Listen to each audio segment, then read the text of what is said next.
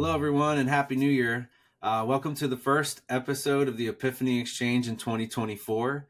This is actually our 10th episode, and it's the kickoff to our Season 3 series of the Epiphany Exchange. Welcome back to all of our listeners, and thank you again for all of your support. As you know, the Epiphany Exchange is our monthly podcast where the one and only Dr. Dickey shares his innovations in literacy, leadership, and instructional best practices. I'm your host, Richard Bork. I'm the Chief Marketing Officer of Educational Epiphany, and it's always such an incredible honor for me to introduce Dr. Dickey, which I've done many times over the years in a number of different settings. He is a nationally recognized authority on curriculum, instruction, organizational development, and the administration of schools. He brings 20 plus years of leadership experience in public education and has authored and published a myriad of groundbreaking professional books through his work as the founder and chief executive officer of Educational Epiphany. We're a leading provider of standards-based instructional materials and groundbreaking professional development and more. So welcome, Dr. Dickey, and Happy New Year to you, sir. Happy New Year to you, Richard, and Happy New Year to all of our listeners. We thank you for tuning in, whether it be on Spotify or on iTunes. We're happy to have you back for another episode. We actually saw Spotify did, for the first time, they did a Wrapped series, which they do on their music platform for podcasters.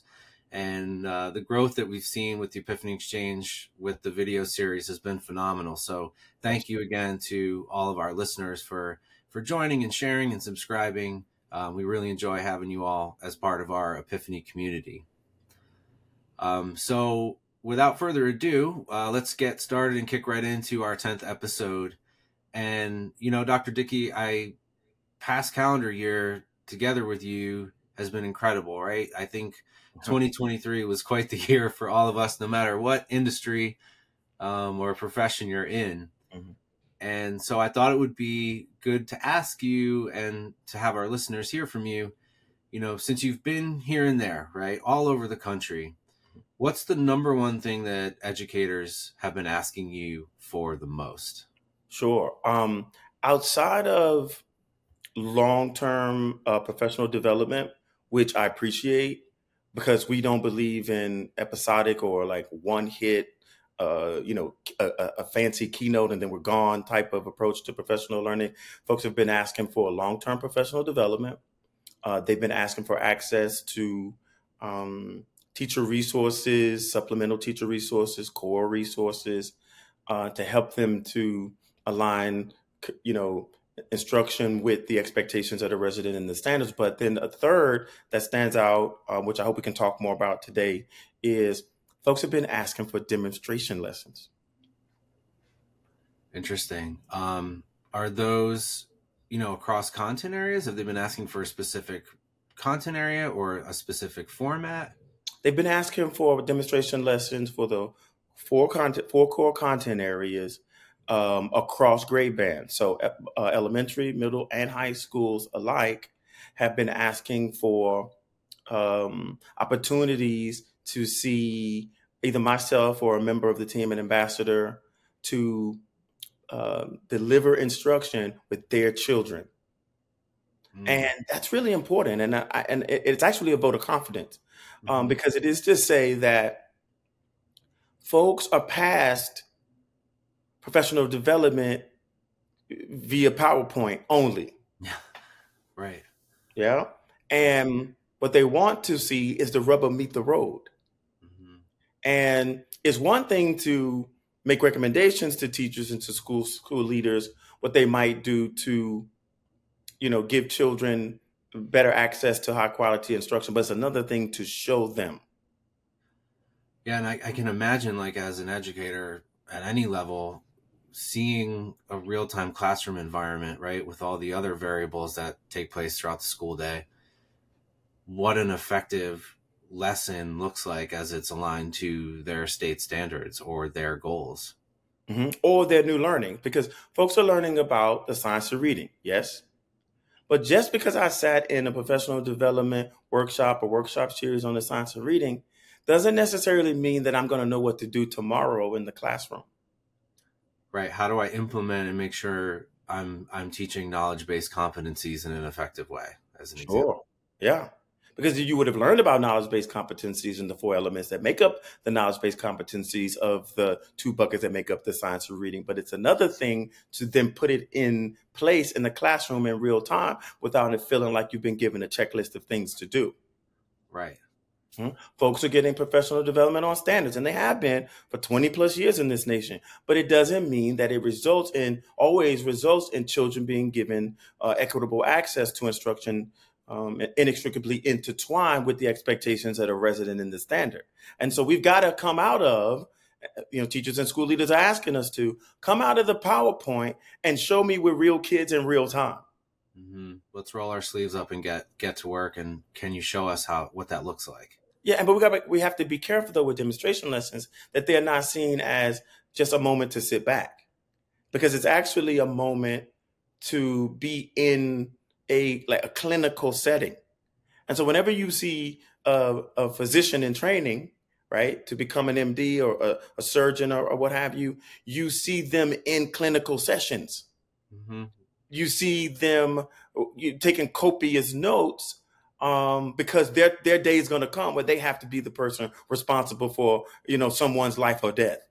Steady hands, right? That's right. And that's how I feel about standing in front of children instructionally. Instruction is life or death. The quality of what children receive every day in the classroom is a life or death pursuit. It sure is. Mm-hmm. So, but it's not just enough. When you think about an iceberg, I haven't seen one in real life. I'm only talking to you about what I've read and what I've seen on television. What have you? We should do that though. We should. Yeah. Go see an iceberg. Yeah, we should take a helicopter and go try to see one. That'd be nice. You don't see most of the iceberg. Most of it is under the water. Mm-hmm.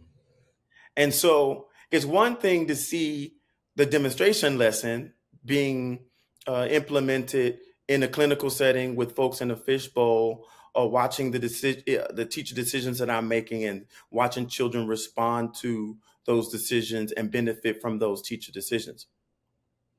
But that doesn't happen through magic. That happens through planning. Mm-hmm.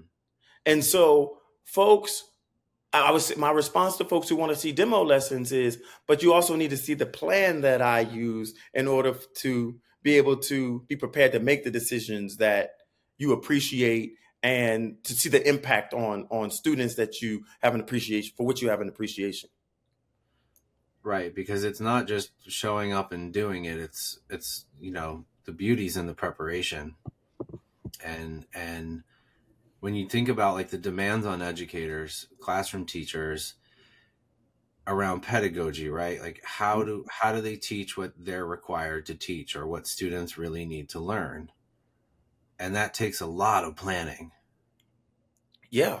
And folks think that pedagogy is just about gradual release of responsibility and the 5 E's, but pedagogy is much deeper than that. So pedagogy, in layman's terms, is how you do what you do, which means as an educator, before I stood in front of other people's children, I always asked myself a series of questions.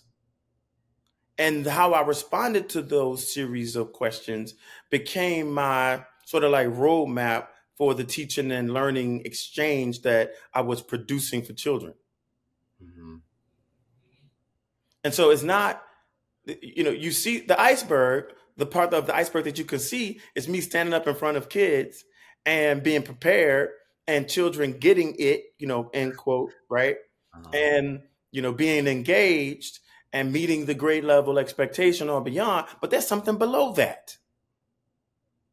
A lot of work, a lot of preparation, a lot of planning. Yeah, and unfortunately, Richard, teachers sit in PLCs, and because PLCs are misunderstood, they don't get the full benefit of having participated in the PLC, but then there's an expectation on them as if they have. Mm-hmm. And how do you find time to create, and how do you plan for and find the resources to support a sustainable and effective PLC, a professional learning community? How does that happen? Well, first, it has to be operationally defined. So, professional learning community. So, I guess it's supposed to be professional, right? It's supposed to have a purpose. It's supposed to feel a certain way. It's not supposed to feel like you're being talked down to. You're not supposed to go in that room and get denigrated. Mm-hmm. Nor is an opportunity to denigrate children or the community in which you serve. It's supposed to be professional. Mm-hmm. Even the environment, the room has to be professional. Like you can't be walking past unpacked boxes that have been sent from a publishing company to find a seat. Right. You know, the floorboard has to be clean.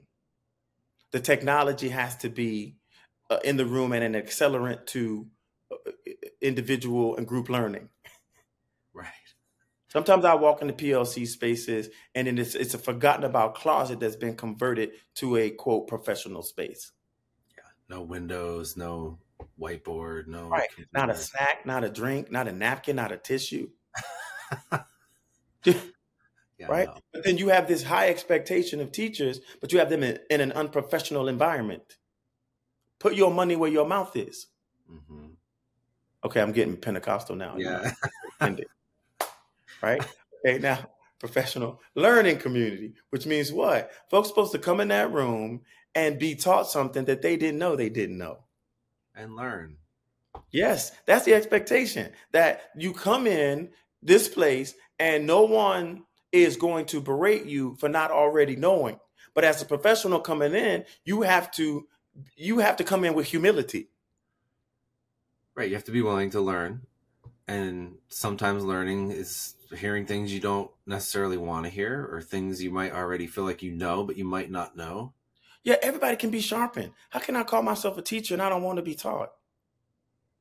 Right. I love when you say that. I've seen you say that in big settings, and it's an impactful statement. Sure. And the same is true for administrators. How are you principal, like principal, Princ, Prince? Like it means like primary.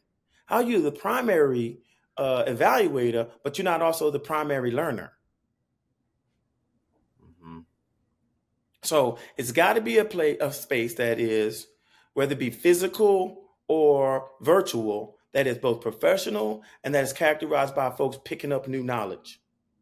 Yeah, and you have to feel safe to feel that knowledge, to learn that knowledge too, right? Like if you don't know something, you should be able to admit or ask a question about how to learn something. Admit that you don't know something. It should be Yeah, a safe spot, right? but Richard, PLCs are not always safe spots in public education in America. There are sometimes, all too often, spaces where people feel like they have to come in and defend themselves. Is that political? Oh yeah, politics are going on in PLCs, Right. and what do you call it? Like those shows, Survivor, those old reality shows. Fight or flight. Yeah. They're like groups that are forming, Yeah. in PLCs, and it shouldn't be about that, because culture will eat strategy, and if the culture is one that's characterized by not feeling safe or retribution or fiefdoms or what have you, people are not available to learn. Been there. I think we've all been there at some point.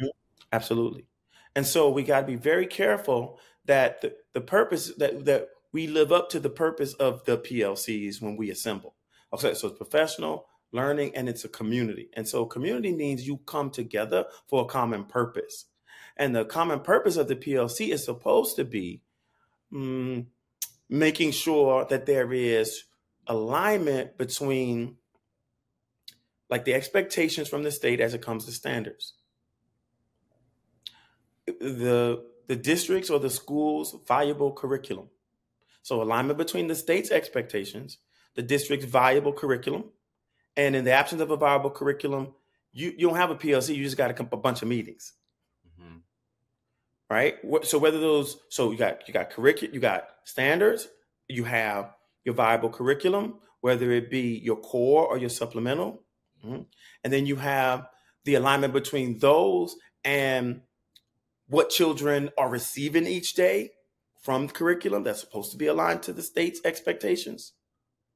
And then there's supposed to be an alignment from what kids are receiving every day to how they are assessed along the way formatively, and ultimately how they are assessed at the end of the grade or at the end of a course in a summative way. So a PLC is supposed to be, hey guys, let's come together. How are we making sure that the state's expectations are aligned to the curricular resources we have, aligned to what kids are receiving every day, aligned to how we are assessing them along the way after they have been exposed to treatment, aka instruction? Mm-hmm. Because in a few in some weeks down the road, at the end of the school year, at the end of the course, we're all going to be put to the test. Mm-hmm. That's the purpose of a PLC. How often do you see that, what you just described? I don't see it very often at all. To the credit of a group of schools that I'm working with in Charleston, South Carolina, Dr. Gatton is her name. She's principal of that school. She and her team are a shiny example of a strict understanding of the purpose of a PLC. They have grade level, departmental, weekly PLCs. Wow. Yeah. And guess what? They're going to show significant gains. Mm-hmm. You know why? Because they come together and they say, hey, sixth grade mathematics, what does the standard say? And which standards are we getting ready to teach this week? And what curricular resources have been made available to us? And if by chance we don't have what we need, we have a moment to consider it, what we will do as a result. Right. I can imagine being a teacher in that environment where you're like, this is so helpful for me to know what I need to do next week. And if I don't have what I need, I can ask for it, or we can try to get it, or yeah. And they walk through this set of questions that they have in their PLC guide to help them to plan instruction consistent with what they might see in a demonstration lesson facilitated by Educational Epiphany. Built into it, formative assessments aligned to the summative assessment that the kids will see at the end of the grade or at the end of the course. And they are humming with a spirit of transformation. And connectivity, I heard when you were describing like what they were doing. It's everything is connected. Yeah. And teachers don't feel like, now what? Now what are we doing? Now what? There's consistency when you level set on both the expectations and the tools necessary to facilitate PLCs. So I heard you mention something called the PLC guide. What is that? Well, we developed here at Educational Epiphany a finite number of questions that teachers and school administrators participating in PLC can pose to themselves in order to be what we call fully prepared to plan and deliver instruction consistent with that alignment between what the state assumes that we've been exposing kids to and how they're going to be assessed later. And so I'll walk you through the ELA PLC guide, Richard, and then I'll mention the other content areas, the alignment between the ELA PLC guide and the alignment of the PLC guides for the other content areas, as well as the electives. And so it's in the form of 8 questions. And so question number 1, and those who are joining us via video, you're going to see me put this question up on the screen. And those who are listening in, you'll hear me say it. Okay. All right. So what makes good instruction good instruction? We live, Richard, listeners, in the age of accountability, whether we like it or not.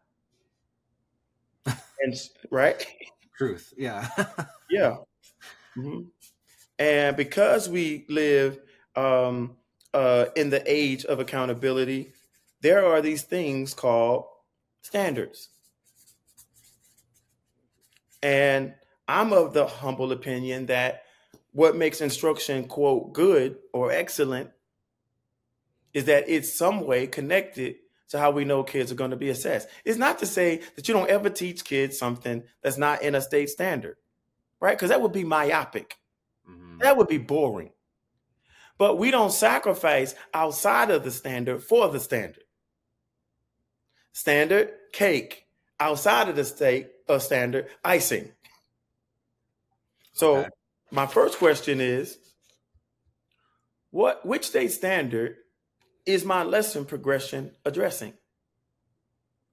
So if I'm going to be teaching a given lesson for a period of days, 3, 5, 7 days, sometimes a lesson is not can't be wrapped up in a 45-minute, period, Mm-hmm. or in a 90-minute period. Maybe that lesson, kids have to be progressed through it. Right.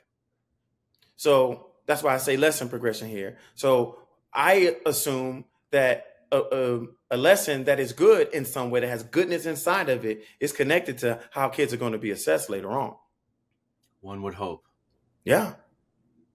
So sometimes in America, it's about like, what page are we turning to in the curriculum?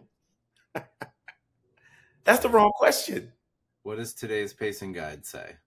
Yeah. And pacing guides are important. So we don't want to, get people's hair in the fire. Right. Right. But the pacing guide is trying to get children to be exposed to the standards. That's the purpose of it. So my first question is, what standard is my series of teaching and learning opportunities that I'm going to prepare for kids? What standard is it? To which standard is it connected? Yep. So the beginning of something tells you about the end of something. Yes. Yeah. Okay.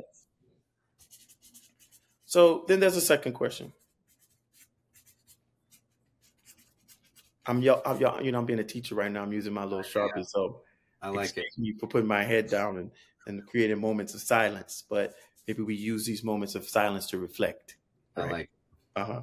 It's good for 2024, I think. Yeah. Why does everything have to be in such a hurry? Right.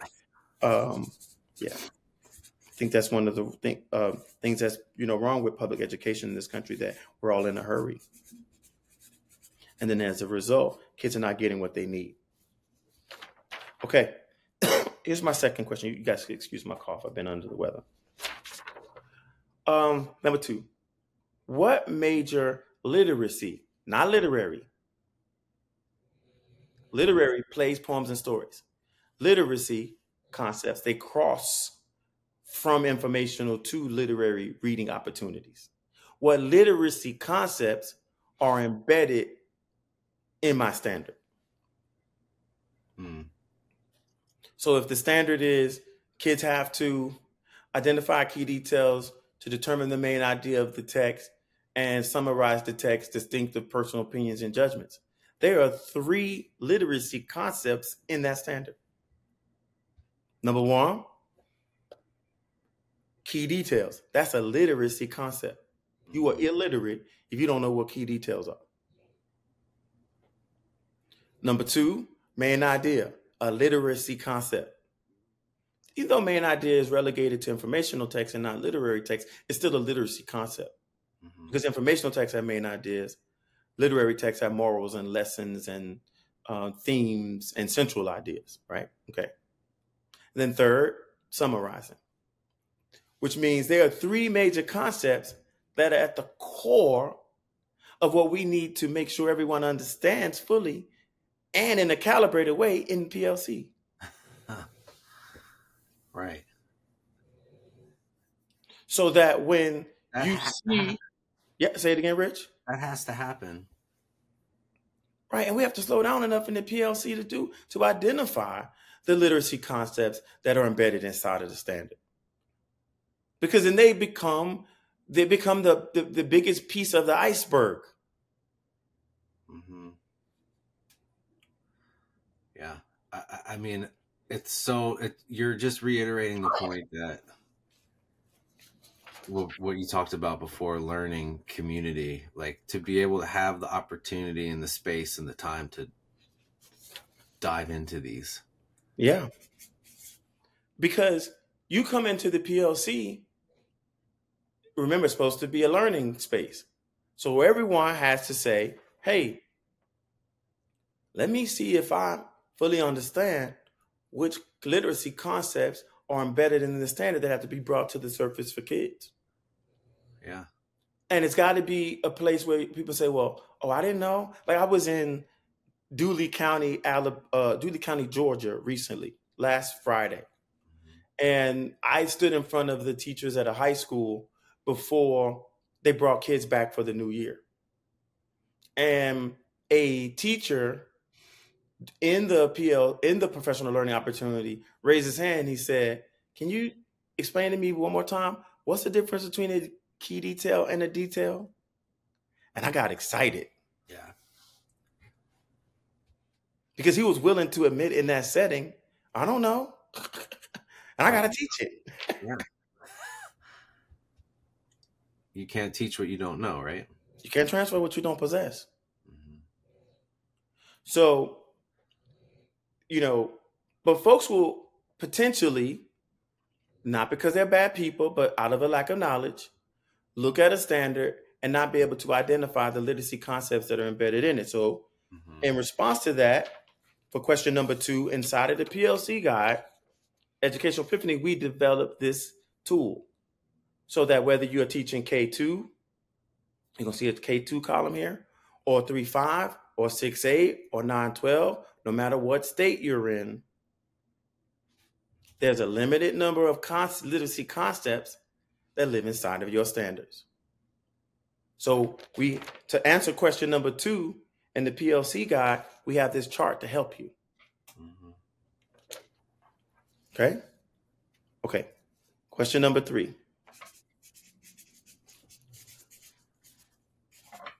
And this one is not just about,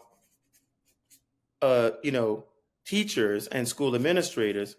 This one is also about students, because student-centered instruction is the best kind of instruction known to man. Amen. Mm-hmm.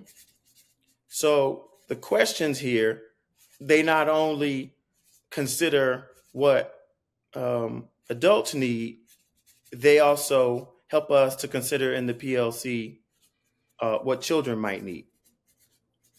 Okay, and here's question number 3. What teacher and student knowledge,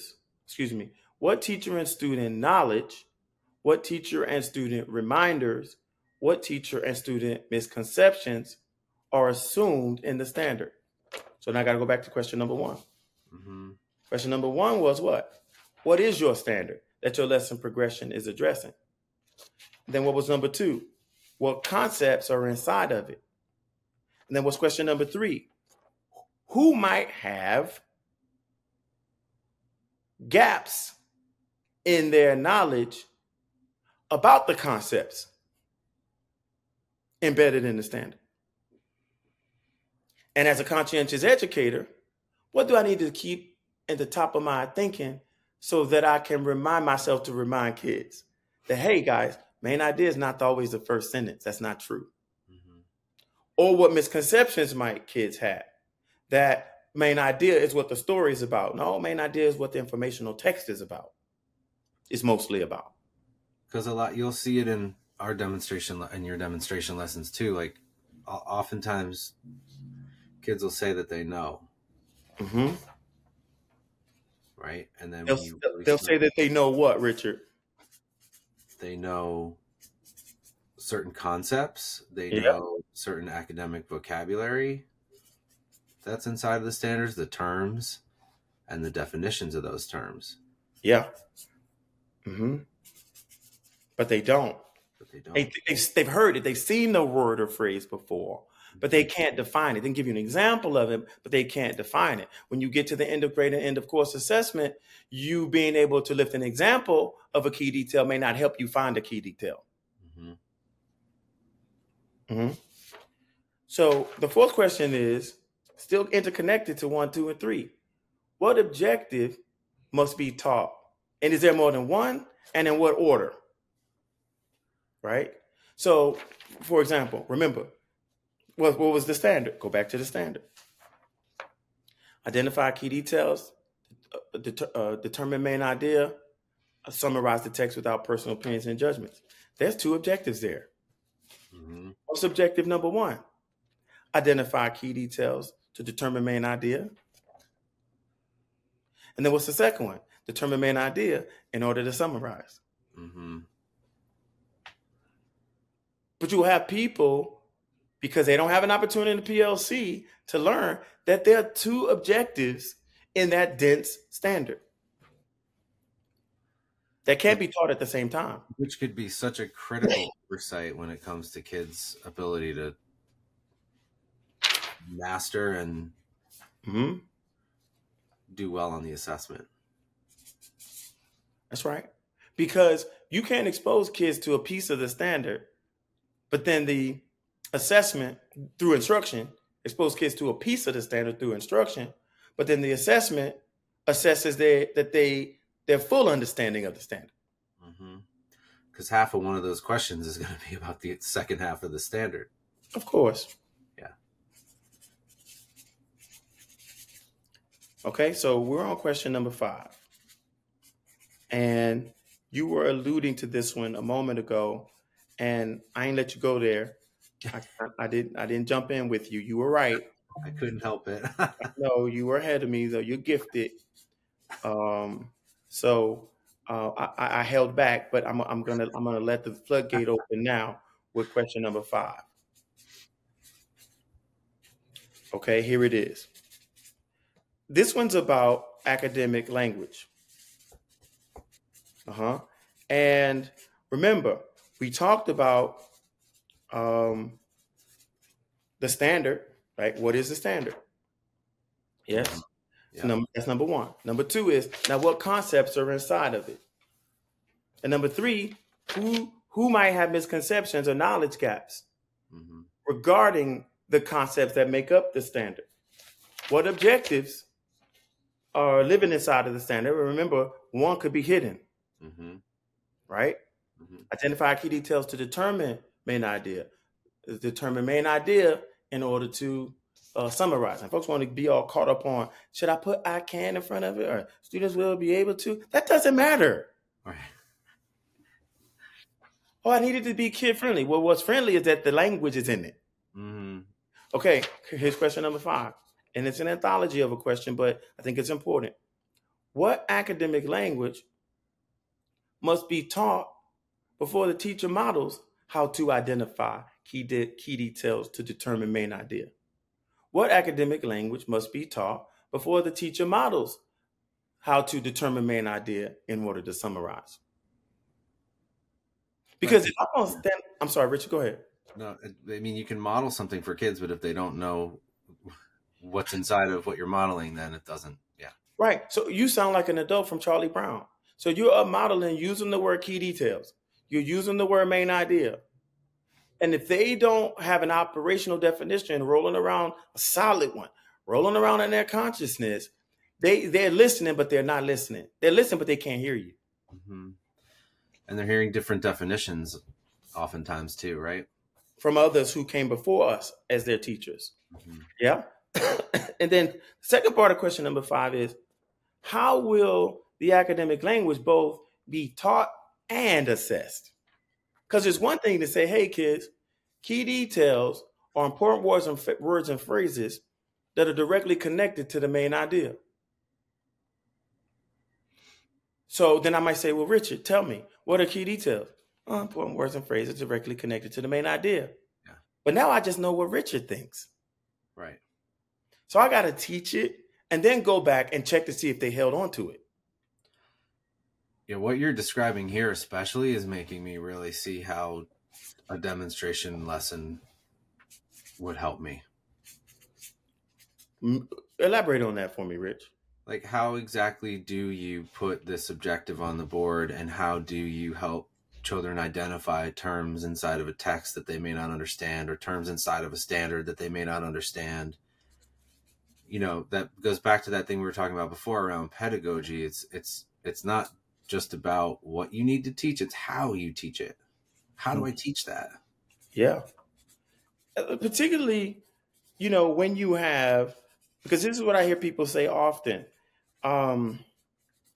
particularly when you have children at different like ability levels in the same classroom at the same time. Right. Which means you must level the playing field. How? Through asking oneself these questions. Because when you ask yourself these questions, you are positioning yourself to level the playing field for children who are highly able and gifted and ready to go when they walked into the door. Mm-hmm.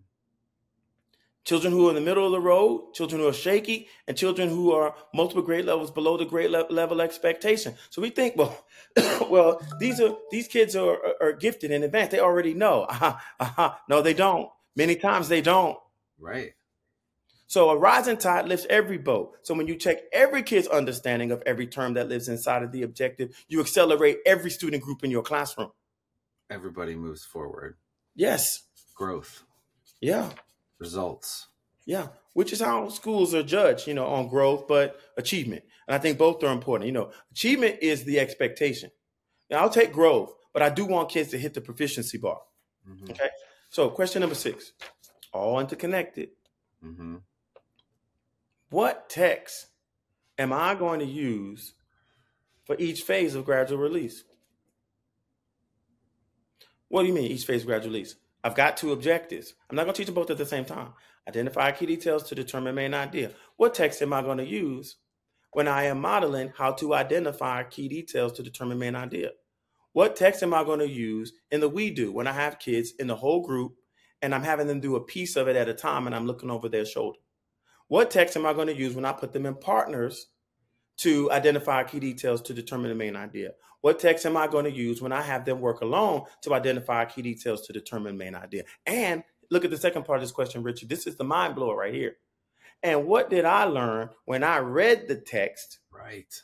before I used the text with children, whether it be in the I do, the we do, the you do in pairs, or the you do alone? The part of the iceberg that you can't see, right? That's right. Because yeah. But why? Because some kids are going to need some scaffolding to be able to handle that text. For sure. Mm-hmm. Yeah. So. And kids know too. Like if you haven't read the text and you don't, they know. Yeah, because they can tell. The kinds of questions, the kinds of answers that kids are going to give to key details and main idea and summarizing type prompts from the teacher will reveal to the teacher that kids either don't understand what main idea is, what key details are, what summarizing is, or will reveal to the teacher or will reveal to the teacher that the text was a brick wall for them. Mm-hmm. That the language of the text, the complexity of the text was a brick wall for them as the reader. Because how you pick the text helps you to determine whether or not if is the text your issue that's keeping kids from getting to proficiency, or is it the question that they don't understand? Right. Mm-hmm. Okay. So there's a 7th question, and my handwriting is getting progressively worse. That'll happen. Okay. I'm trying. Sharpie starts to wear out a little bit. Yeah. Okay, here it is. Okay, question number 7. All interconnected to the previous 6. Number 7. What graphic organizer might support students? This is student center, Richard.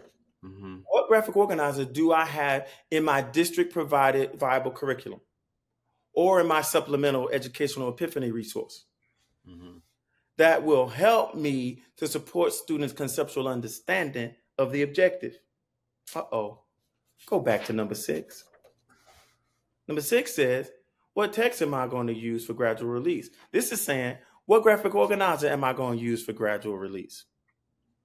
That's so when that text. Right? Yeah, that's sitting right next to the text. Mm-hmm. So when I model for students, do I orient them first to the graphic organizer I'm going to be using? So if it is a main idea, imperative that I'm trying to get kids to proficiency on, I might need a graphic organizer that helps me get them there. Mm-hmm. Whole main idea out of them, Yeah, right? yeah. Mm-hmm. Okay. So Also, Doc, that with support around the academic language. yeah, that's right. Because it's the language that we taught at the very beginning of the lesson before we model that helps children to be able to effectively use the graphic organizer that has the language inside of it, consistent with how they're going to be assessed later. Okay, so y'all excuse me in TV land for this little raggedy sketch that I have. I actually have graphic organizers that we have laid out and designed and included in our supplemental and core resources. But for the sake of illustrating here, number 7, I've sketched this in real time. Okay. Richard, I know this is not branded. Okay. No, but now you all are seeing some of the texts I get from Dr. Dickey with some ideas and sketches. Yeah, it's great. I love it. Yeah, Richard, you've taken my sketches and done one. Okay. So remember, we're identifying key details to determine main idea. That's the first of the 2 objectives that live inside of this standard that this lesson progression is addressing. Mm-hmm. So if I'm in an I do and I'm modeling for kids, I'm going to say, kids, y'all sit still. We're going to read this text. And y'all going to watch me fill in the title, determine the topic, which is not the same as the main idea. Topic is too broad to be the main idea. And children confuse the 2. And the writers of the assessment, they mix them up in the multiple choice possible answer choices on the end of grade and end of course assessments. And then what you see down here are 3 key details to support what I say is the main idea when I'm modeling. So I need a piece of text and I need this organizer. And kids need to watch me. And what's down here at the bottom of the graphic organizer, which is down at the bottom of all of our educational Epiphany graphic organizers, is the term and the definition for all of these terms: title, topic, main idea, key details. So where kids are doing the work, they have access to the language. It's selfishly my favorite part because I so wish I had that in school. Hell, I wish I had it. Right. Yeah. So I mean, you can clearly see like how creating the culture and the systems for high quality professional learning communities and the environment in which they're conducted, along with culture and the supports needed, right? I can see how this is something that everyone's asking you about and with support for. Yeah, but Richard, it's one thing for me to hand people this graphic organizer and say, hey, ask yourself, no, here's a graphic organizer. I'm saying at the planning table, before we stand in front of kids, before I stood in front of kids in the demo, I had to ask myself, what tool am I going to use to get kids off of my thinking? Mm-hmm. Right? So I'm going to use this tool, this graphic organizer. The we do, I'm going to use this tool. What do I mean by that? We do is misunderstood. It's supposed to be, hey, kids, I'm going to see if my modeling for you and teaching you what all of these words meant helped you any. Mm-hmm. It's a formative assessment opportunity. So I'm going to give you a new piece of text, which is question number 7, we do. And together, we're going to do this. I'm not going to do the thinking for you. I already did the thinking for you when I modeled. Now we're going to do the thing, which means you really. Mm-hmm. Okay, so we just read this second text. And I knew what text I was going to use because I already asked myself at the planning table. Okay, kids, everybody pick up your pencil. We're getting ready to do it. Write what you think is the title. And I'm going to mark every paper. Good job. Good job. Good job. Good job. Good job. Mm-hmm. Buddy, that's not the title. I want the title. I'm coming back. Mm-hmm. Good job. Good job. I'm coming back. Yeah, buddy, that's the title. Mm-hmm. We just did the first part. Everybody, put your pencil down. Listen. Now I want you to tell me what you believe to be the subject of the text. And y'all, that's not the main idea. The main idea is what the text is mostly about. Mm-hmm. The topic is bigger than the main idea. So the topic might be volcanoes, but the main idea might be volcanoes are dangerous. Are you with me? So everybody pick up your pencil and tell me what you think is the topic of this text we just read, and I'm going to mark every paper. That's what we do. Mm-hmm. Sure is. Yeah. Okay, then now everybody put your pencil down. Looks like all of you understand topic. Pick up your pencil. We're getting ready. You getting ready to tell me what about the topic is this text about? That's the main idea. Go. And I'm going to mark every paper in this room. Now put your pencil down. Good job, everybody. I'm watching too, y'all. Y'all a little shaky over there. You might be in a small group with me in a minute. Don't worry. Don't laugh at them, because you could be in my small group tomorrow. Mm-hmm. Exactly. Yeah. Okay, now everybody pick up your pencil. Give me a key detail that points directly to the main idea. And if it doesn't point directly to the main idea, it's just a detail. I need a key detail. What's a key detail? And put it down here, down at the bottom. It's an important word or phrase directly connected to the main idea. Don't just give me a detail. Okay, everybody, good job. Now give me another one. Now give me one more. Now we're ready to work in partners. So now I'm going to give you another text. I'm going to give you this same blank graphic organizer, and you're going to work as a team. And I'm going to walk around and give you support, but I'm not going to do the work for you. And then when you're done with that and you're successful, I'm going to give you a fourth piece of text, and you're going to do this all by yourself. Right. Now we're cooking with gas. And grease. Mm-hmm. Yeah. Yeah. So, when this happens for kids, on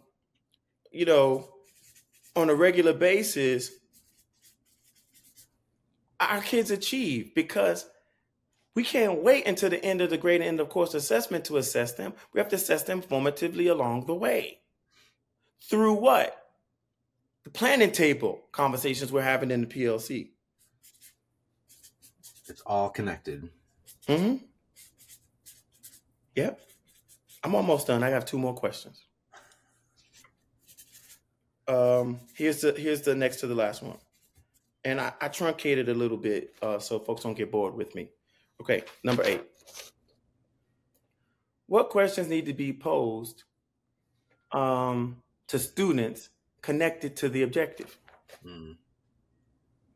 Wait a minute. Identify key details to determine main idea. Determine main idea in order to summarize without personal opinions and judgments. There's a set of questions that all kids, no matter what level they are, in terms of ability and past performance, that they need to be able to answer. 100%. So let's walk through those. So identify key details in order to determine main idea. Here's the first question. What does identify mean? Right. What are key details? How are details different than key details?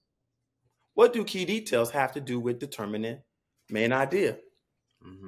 What is main idea? How is main idea different than topic? Which one is too broad to be the main idea? Is it the topic or is it the key details? Yeah. Those are the questions that I need to ask myself in the PLC, or at least generate. Because how do you teach it until you know it, or ask yourself that, or your team? Right. And so, but teachers come into a PLC and somebody's talking to them the whole time. A PLC is supposed to be thinking time. Yeah. Don't talk at me, right? Please let me process. Determine the main idea in order to summarize. What does determine mean? What is main idea? Is it the same as central idea? Right? Right? So what is a summary? How is a summary different than a paraphrase? What makes a summary objective? What does objective mean? That's a set of questions. Yeah. Okay. And my final one is number 9. Is there a writing opportunity? Is there a writing opportunity? Been talking a lot about writing lately. Now, some people will say to teachers, or say to school administrators to say to teachers, kids need to write every day. Wait a minute. This is writing. That I am reading a piece of text, I'm writing the title, I'm identifying the topic, I'm identifying the main idea, I'm finding a key detail, I'm citing the key detail that supports the development of the main idea. That is standards informed writing. But I understand what folks mean by we want to focus on writing, because in an increasing way, I have folks asking me for professional learning opportunities for teachers and school administrators on teaching kids to write. I get that. But we don't force writing. Writing is a response to reading.